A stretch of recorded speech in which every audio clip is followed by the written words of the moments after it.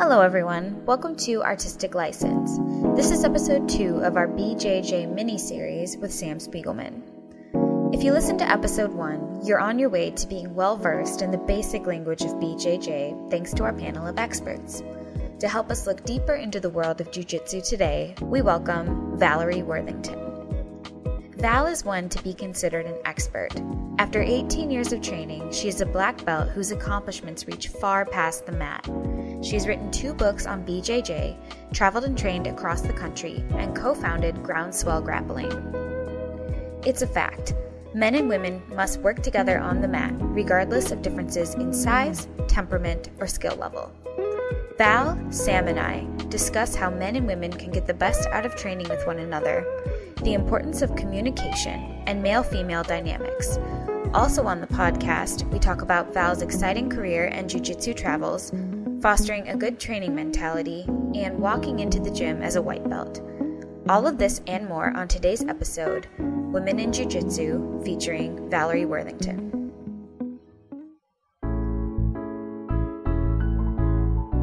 And I started with Muay Thai, and then I looked at the mat next to me, and there were people doing all kinds of crazy movements with their bodies. They were pushing themselves down the mat while lying down, and they were doing somersaults, which I hadn't done since I was a child, and just all these crazy movements. And I thought to myself, those people look nuts, and I need to be doing what they're doing. I had no idea what I was doing in jiu-jitsu. I couldn't get my body to do even the most simple things.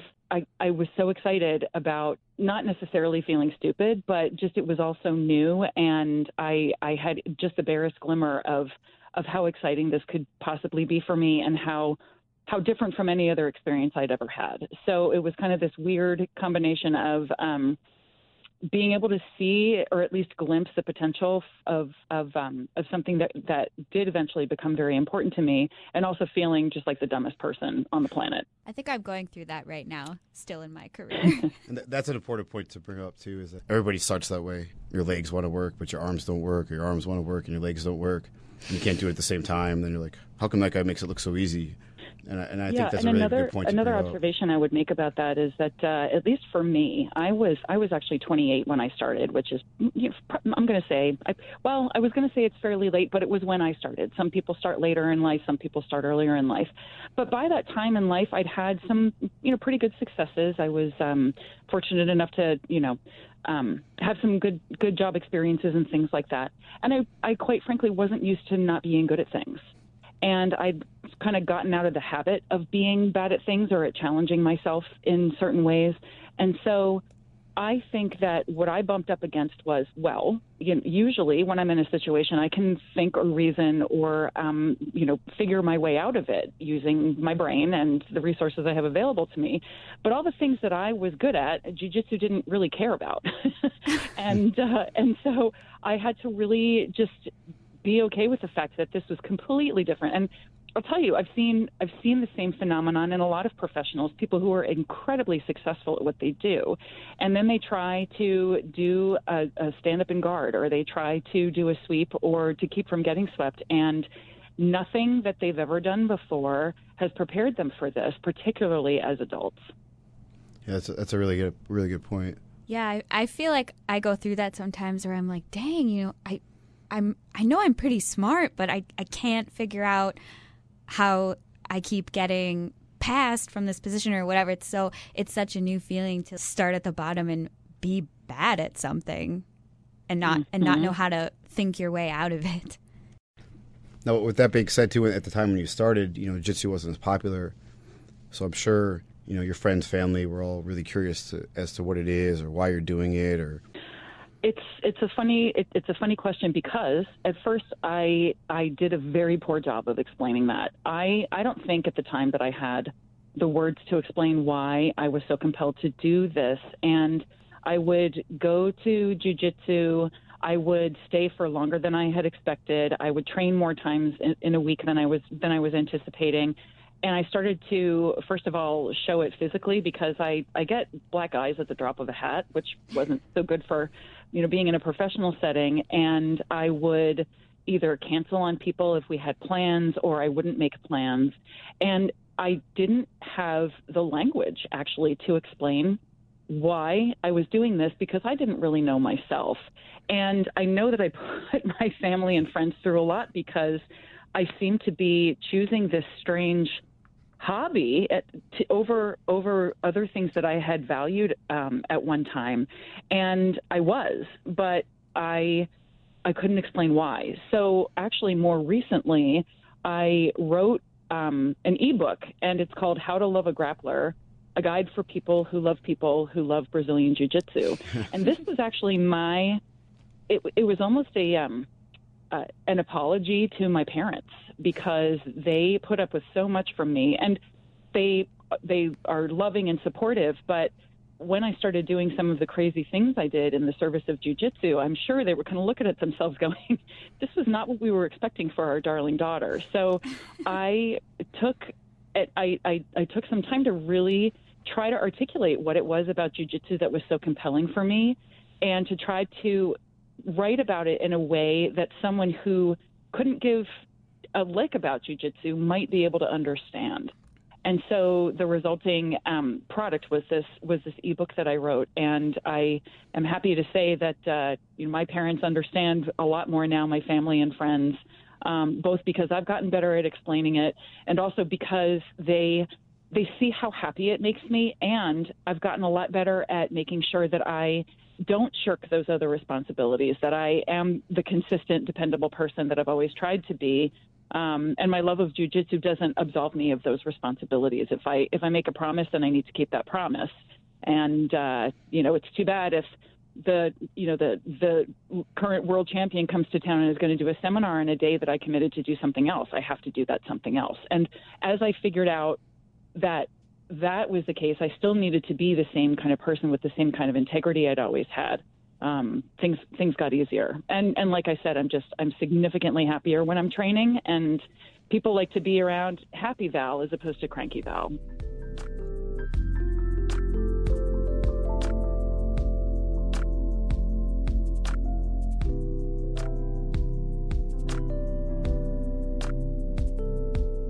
Jiu-jitsu has become a lot more popular in recent years, and with the popularity, there are a lot more resources. So one of the things that I would suggest to a student who's coming in for the first time is for them to do a little bit of research on the academy they've chosen.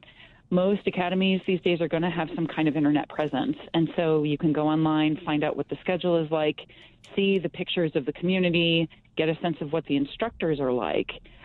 So that's one thing to do. And then if it seems overwhelming to go into a place sight unseen and immediately take a class, you can also always go in at an odd time or go in to observe a class. Another thing to just be okay with is that it's going to be really intimidating. It's going to be scary to step on the mat for the first time. You're going to feel stupid. You're going to do things that you think are stupid. Other people are going to recognize themselves in you because if they started as adults, then they were there not that long ago.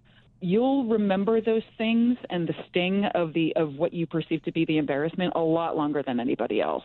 So having a sense of humor, being able to laugh at yourself, being excited about learning. You can't ostensibly, if you went to an academy, you went there for a reason, and a pretty compelling one, given how intimidating an academy can seem. So be excited about the opportunity to learn what you came to learn. Now, based on your travels, because you have an opportunity to train a lot of different places, what are some qualities you think people should look for when choosing a gym? It's a tough question. And I one of the things that I actually learned was really to sort of trust my gut and to get a sense of how I felt over and above the embarrassment and the intimidation factor. Did this seem like a place where I felt like I could spend some time? Did I feel like the people had my best interests at heart? And of course, these kinds of questions you can't really get the answers to early on. It's something that happens over time. But I really do think that in those kinds of situations, the more in tune we are with kind of that spidey sense, the better, because everybody's going to tell you that their academy is the best and that it's a great place to train. And not every place is going to be a great place for me to train. because I may have goals that are different from the ones that are stated on the website, or the kind of style that the training is. Or I may not like the energy of the place. I may not like the atmosphere, and it's okay to honor that. I think it's important to honor that. And that doesn't mean you need to be disruptive, but that's another reason that it's a good idea to do some recon ahead of time, because you might be able to get the inside story from someone who trains at that place or people who visited that place. So just use the resources that are available to you, and also make sure that you're kind of checking in with your gut to see these people are going to be inside your safety bubble. You know, you're trusting them to help you become better at this sport. But at the beginning, you're going to basically be at a disadvantage in terms of skill and an ability to kind of hold your own. So it's really important to use all the resources that you have available, including your own sense of how comfortable you feel.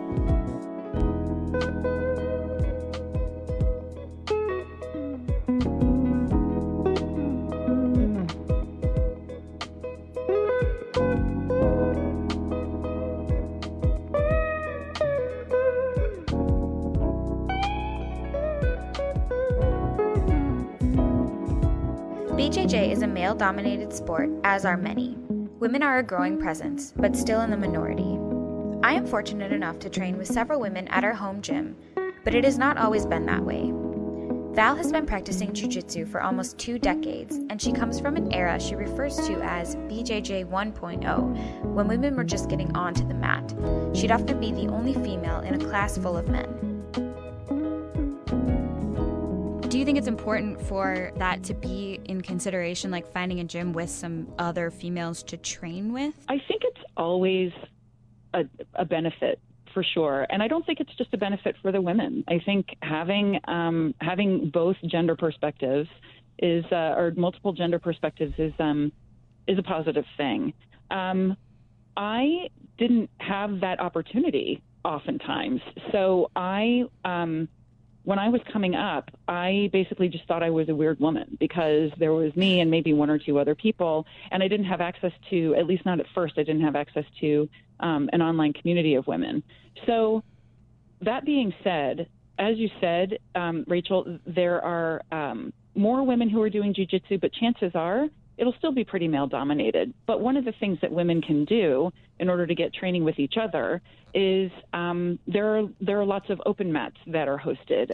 There are camp opportunities and other places where women kind of convene and get together and train with each other.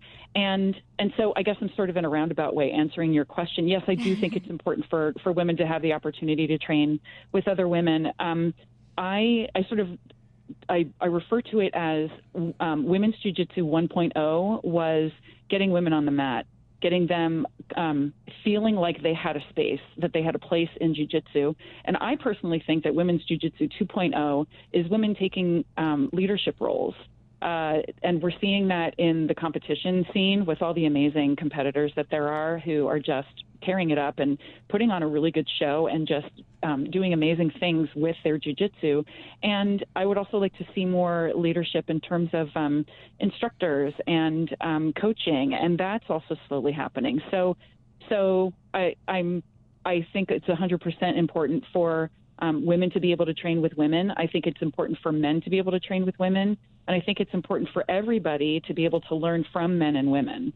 And I'm really happy to see that that's happening more and more. Can you talk about Groundswell? Sure. I run a small business called Groundswell Grappling Concepts with 2 business partners, Emily Kwok and Hannette Stack. And you may know their names because they're both world champions. And so I'm very fortunate to have the opportunity to work with them.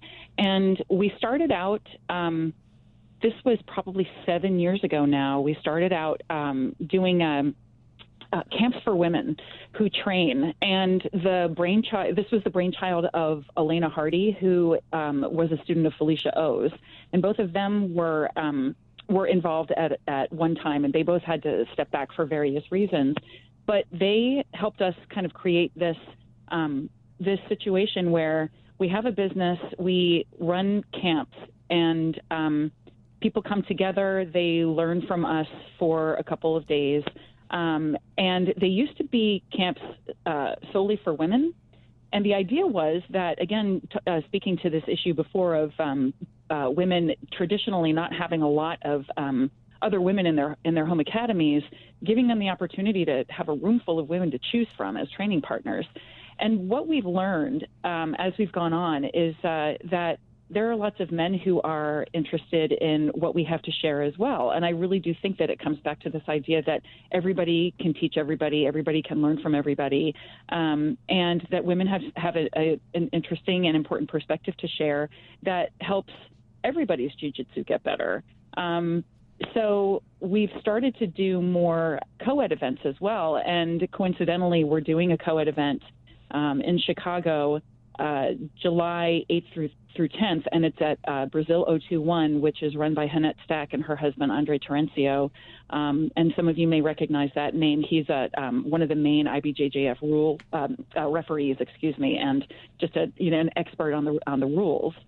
So we've just had this amazing opportunity to pay forward what we've been given as we've come up through the ranks from both men and women, and to kind of pass along what we think is important about jiu-jitsu, both about training, but also to the issues that we're talking about, also about how to kind of navigate a jiu-jitsu life and live the best one that you can.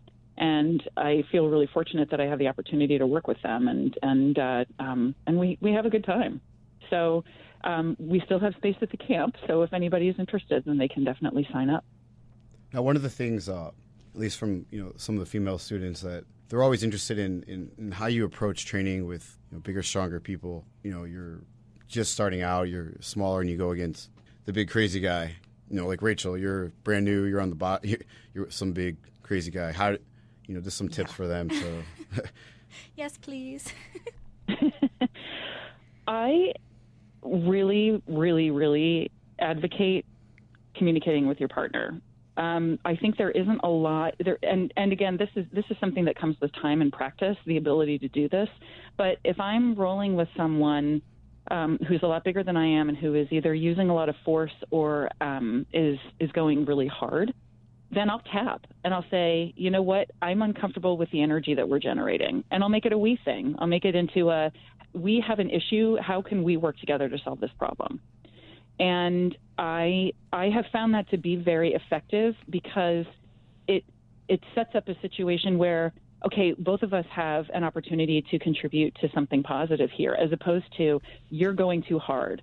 And even if that's the case, that the other person is going too hard, it doesn't matter, because the goal is not to make the other person feel bad. The goal is to help everybody have a good training experience and to become better training partners.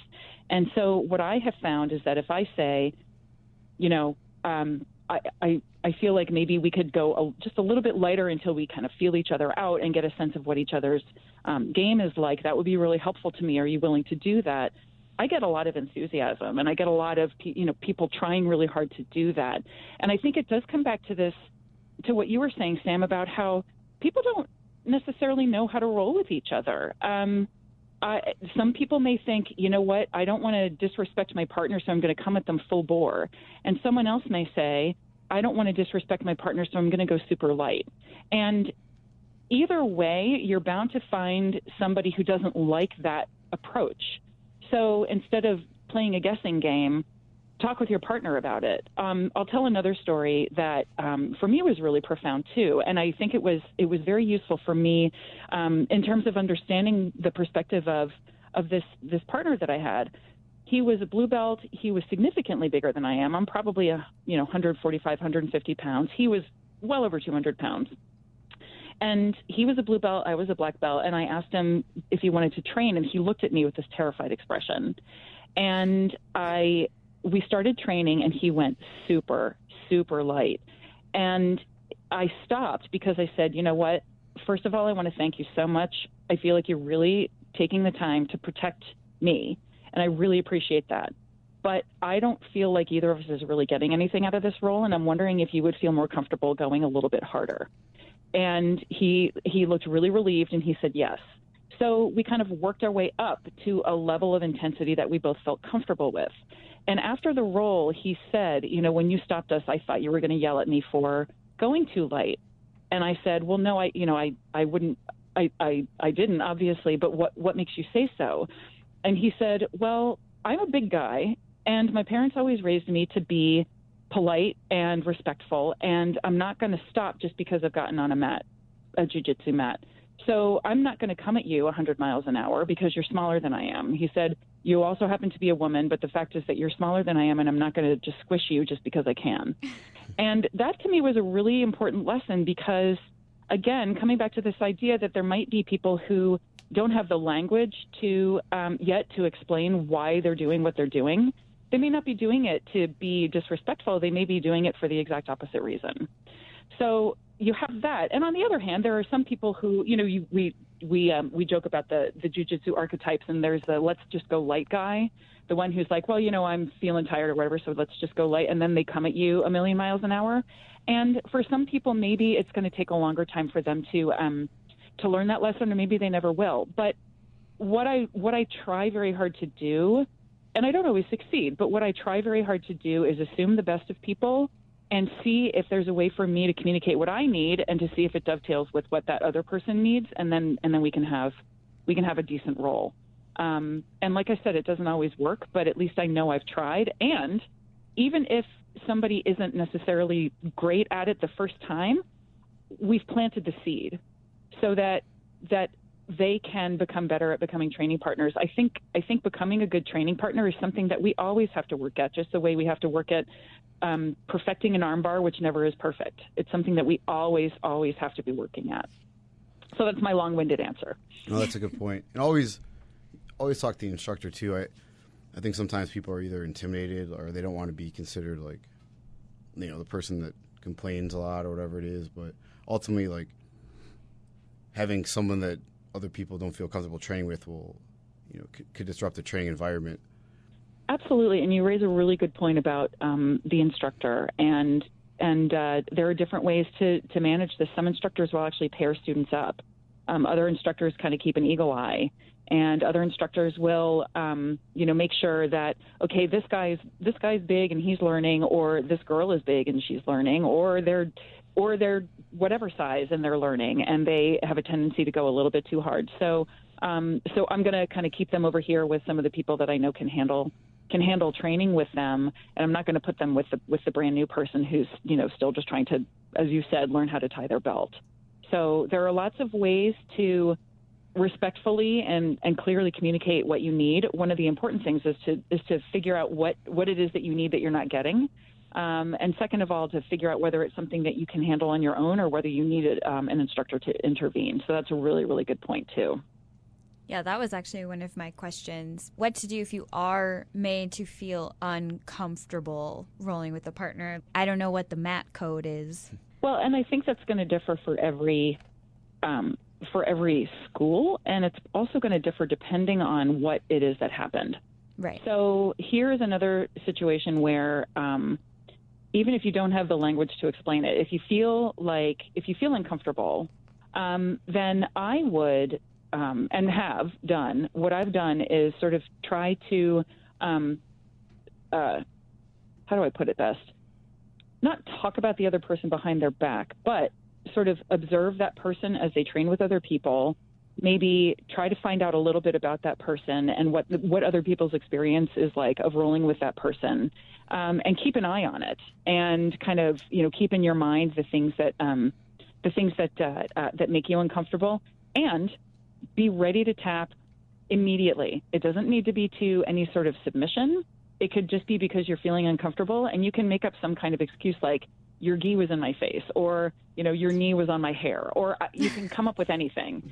And just tap anytime you feel uncomfortable, and wait until you've gathered enough data so that you can do something. Whether it's say, I'm not comfortable training with this person and telling the instructor, or whether it's conveniently deciding that you're going to take a break every time that person needs a partner.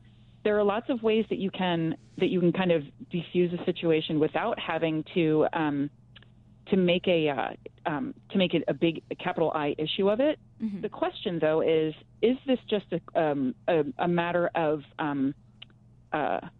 grappling personalities, or is there something more going on here that needs to be addressed? And that is the reason, I think, for being observant and trusting your gut and trying to gather as much information as you can. Because if it's just, I don't like the way this person rolls, that's one thing, and there are ways that you can kind of get around it. But if it's something that's a little bit more nefarious or dangerous or problematic in some way, then your observations could actually be very helpful in some kind of intervention.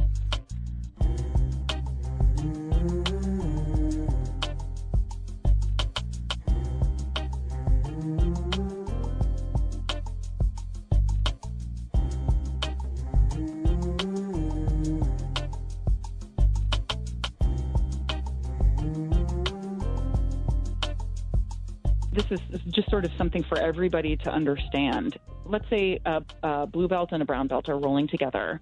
The tendency seems to be that the brown belt will let the blue belt set the pace. So if the blue belt kind of comes at the brown belt in a spirit of kind of testing things, probing, trying things out, and kind of playing, then the brown belt will respond in kind. If the blue belt comes at the brown belt as if it's a steel cage death match, then the brown belt is going to have to respond in kind, because the brown belt is going to have to go into self-preservation mode. And this is something that I think I don't think many people or enough people realize, that if you're the lower belt in the situation and you come at someone super hard, then they're going to come back at you, because they're going to need to protect themselves from the million miles an hour. So also being aware of our own energy as we're rolling. Am I super tense? What is the contribution that I'm making to this situation? And that's why I always frame it as, I'm uncomfortable with the energy that we're generating. Even if I feel like, and my ego is telling me it's all that guy's fault, if I kind of bring that person, male or female, into the problem situation and say, hey, this is something we can work on together, then that raises awareness, and it also makes it easier to come up with a solution, which is helping everybody have a good training experience. Now, as far as building that training experience, a lot of people approach jiu-jitsu like school. Like, they went there to learn, to take notes. It was something they were paying for, just like college or whatever. And they try to get as much out of each class as they could. And I think sometimes now I don't see as many people looking at class as like a learning environment as opposed to like a competitive environment where they want to come in and do, tap certain people or use this submission or try to, not get submitted, try to sweep some, whatever it is, as opposed to like looking at what they've learned through that training session. And if you could elaborate a little bit on your thoughts on that. Well, it makes sense if we take as true the idea that the UFC has kind of helped bring jiu-jitsu into to a wider audience, and now you can stream IBJJF matches and tournaments and things, and other matches from other tournaments as well.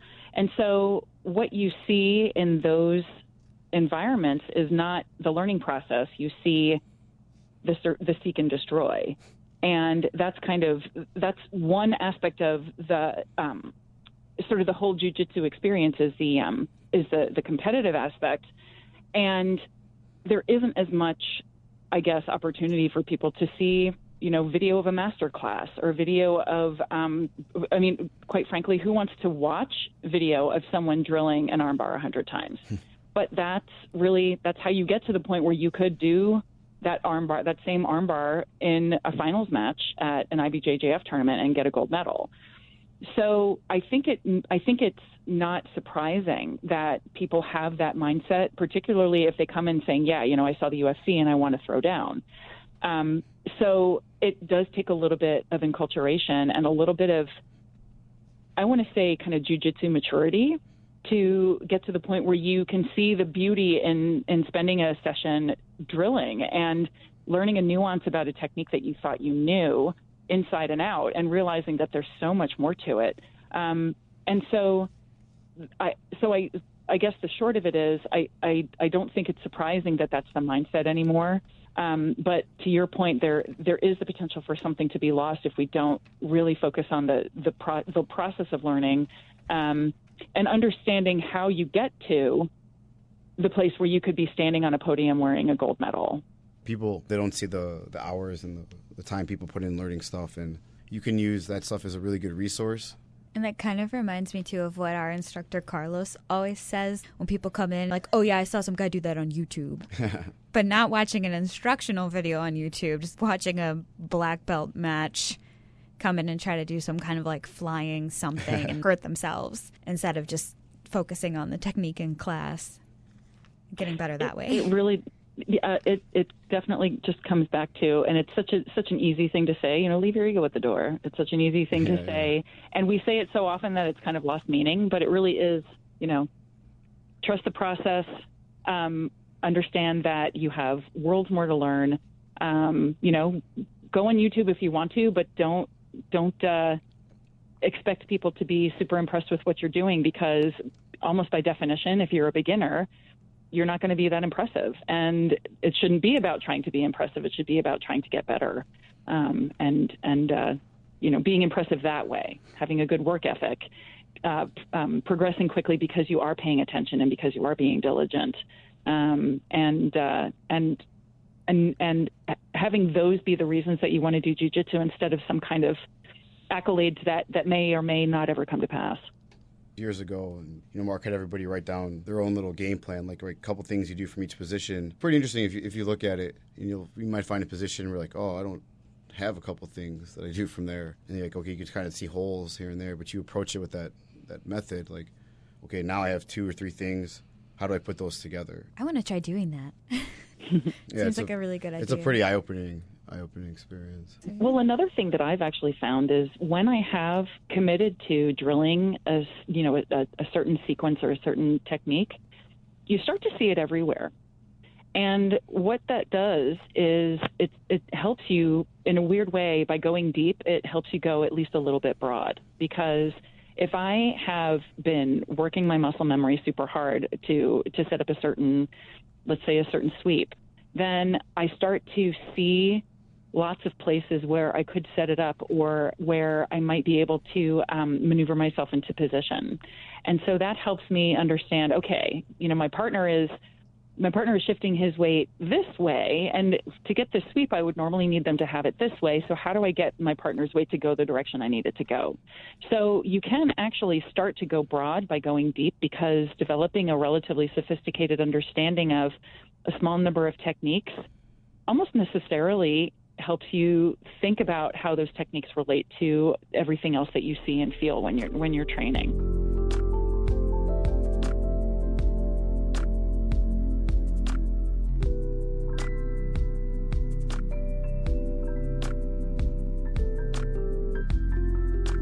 How do you think jiu-jitsu has affected you, not just with those intangibles, like, pursuing goals and sticking with commitments, but as far as, the way you live your life, like the way you eat, you take care of your body, the way your relationships, people you surround yourself with? So I have 2 responses to that. And the first one is jiu-jitsu jiu-jitsu kind of changed my life in slow, almost imperceptible ways, and it also changed my life in an almost cataclysmic way.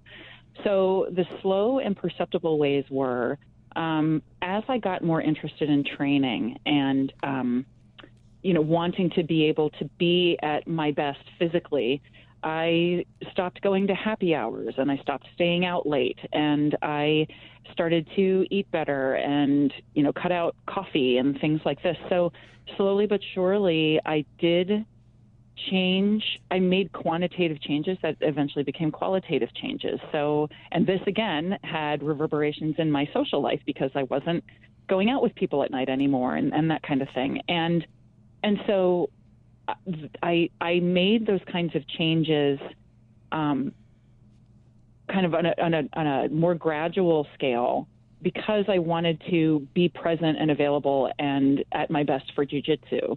So that's one way that I used jiu-jitsu to change my life, or that jiu-jitsu prompted me to make changes so that I was ready to train all the time. The other thing that that I use jiu-jitsu for, and I'm trying to be really precise here. I know that people say, jiu-jitsu changed my life and things like this, but I just am a firm believer that we change our own lives. And in my case, jiu-jitsu just happened to be the tool that I used, but all of the responsibility for the changes I've made in my life, that's all mine. So I don't say it's jiu-jitsu's fault. I say I did this because I was committed to jiu-jitsu. So that's why I'm trying to be so particular with my language here. But one thing that happened was when I started training regularly, I just felt so much joy and contentment when I was training that it threw into contrast the fact that I had made some other changes in my life that were making me unhappy. So I was in a job I didn't like very much.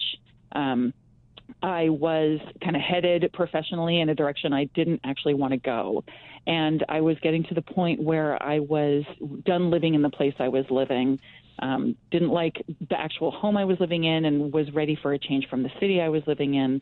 And so what happened, and this is kind of where it got cataclysmic, one day I realized, wow, I had been kind of going through my life with an okay life. It was fine. I was fortunate in many ways. I was loved, and I had a lot of good things going on, but I wasn't joyful.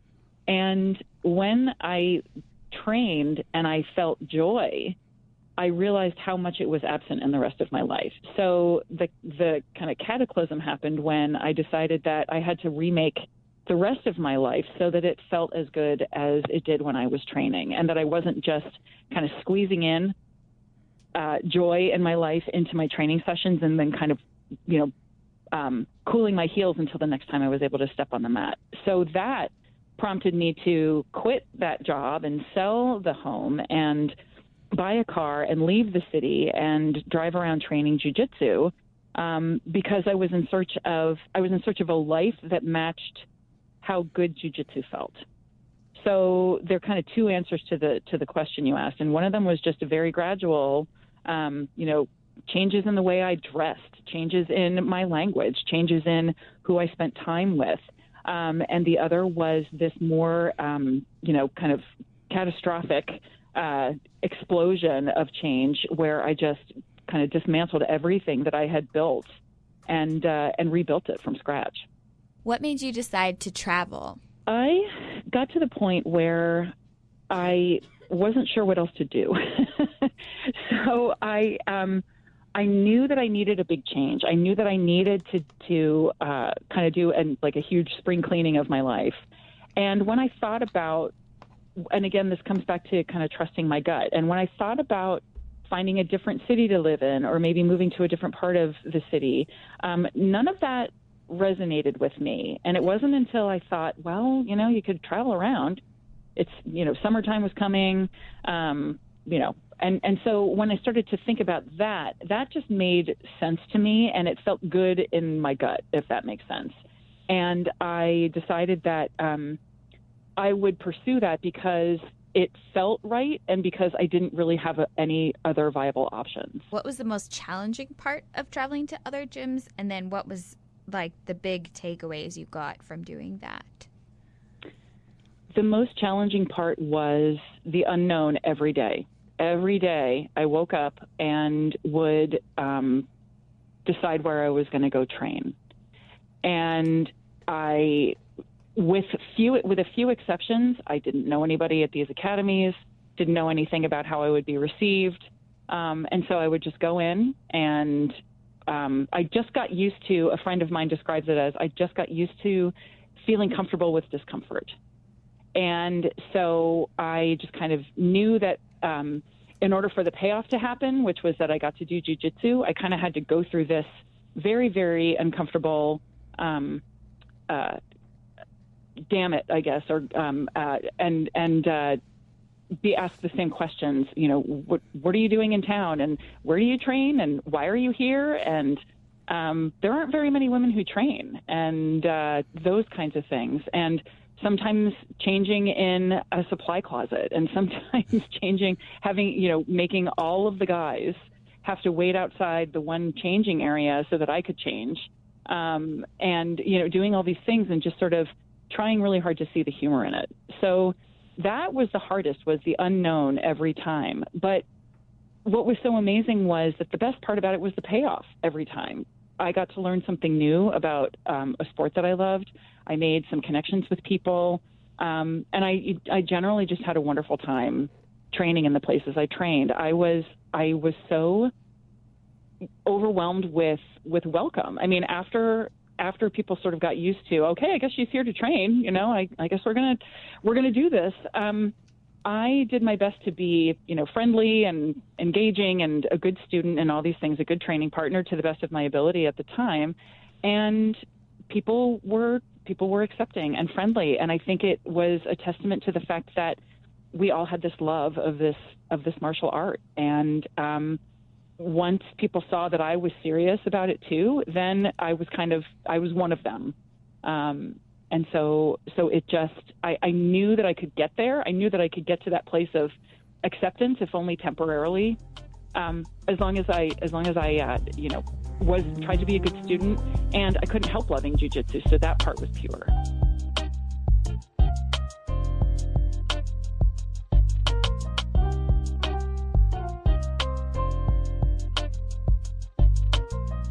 I haven't competed actually in several years, but when I was competing, I was probably doing, let's see, I'm going to say 6 weeks out. I probably started, if I wasn't already, I probably started doing 2-a-days. And I would, you know, build in my my weightlifting as well, and, you know, try to be careful about it because I didn't want to overtrain. But you know, maybe I do a hard training session in the morning and drilling at night or something like that. And I would do some competition style matches also, you know, starting from the feet, and drilling takedowns and guard pulls and things. And I was also trying to make sure that I was eating well, staying hydrated. I was really fortunate because at the time, and this is actually still pretty true of me, I make a living. I can make a living as long as I have an internet connection and a computer. I can make a living. So I was able to nap in the middle of the day and, you know, get my work done at night. And so I was really able to kind of give myself over to the process of preparing for competition in a way that that I don't right now.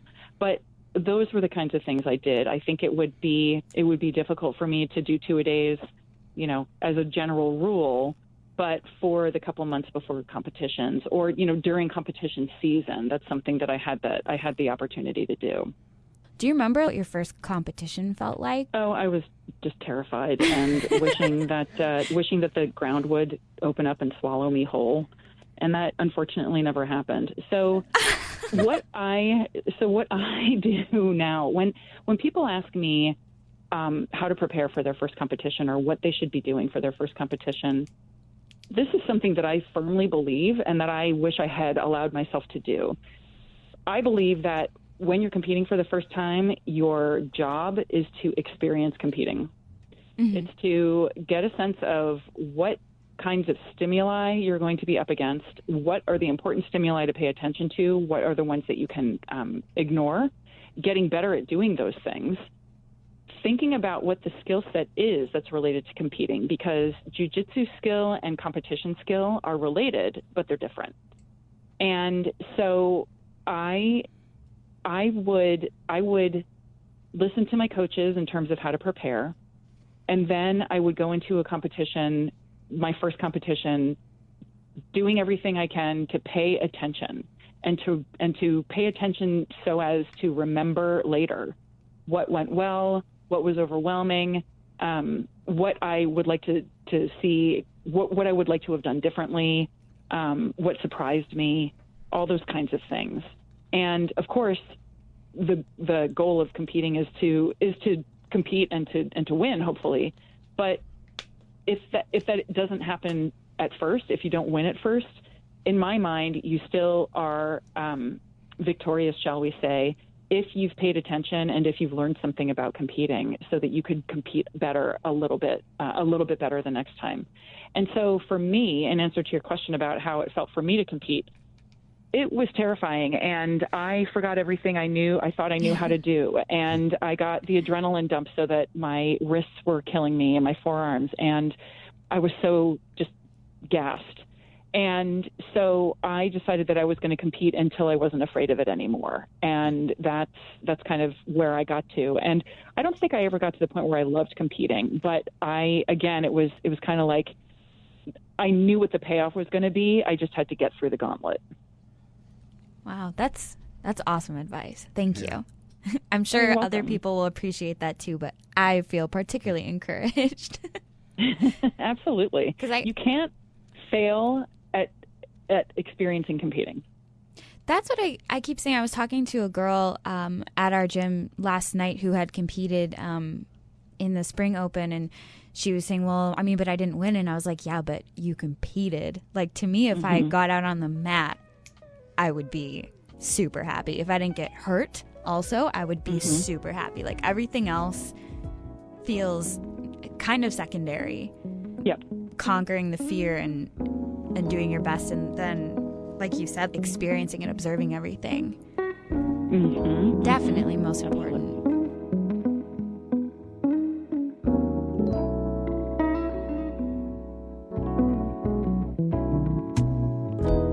Huge thanks to Valerie Worthington. You can find her ebooks on artichokemedia.com and learn more about Groundswell at groundswellgrappling.com. Thanks to Sam Spiegelman and my partner, Tim Apuli, as well as WGN Radio and Hard Times Productions. I'm Rachel Woodall. Until next time, this has been Artistic License. Thanks for listening.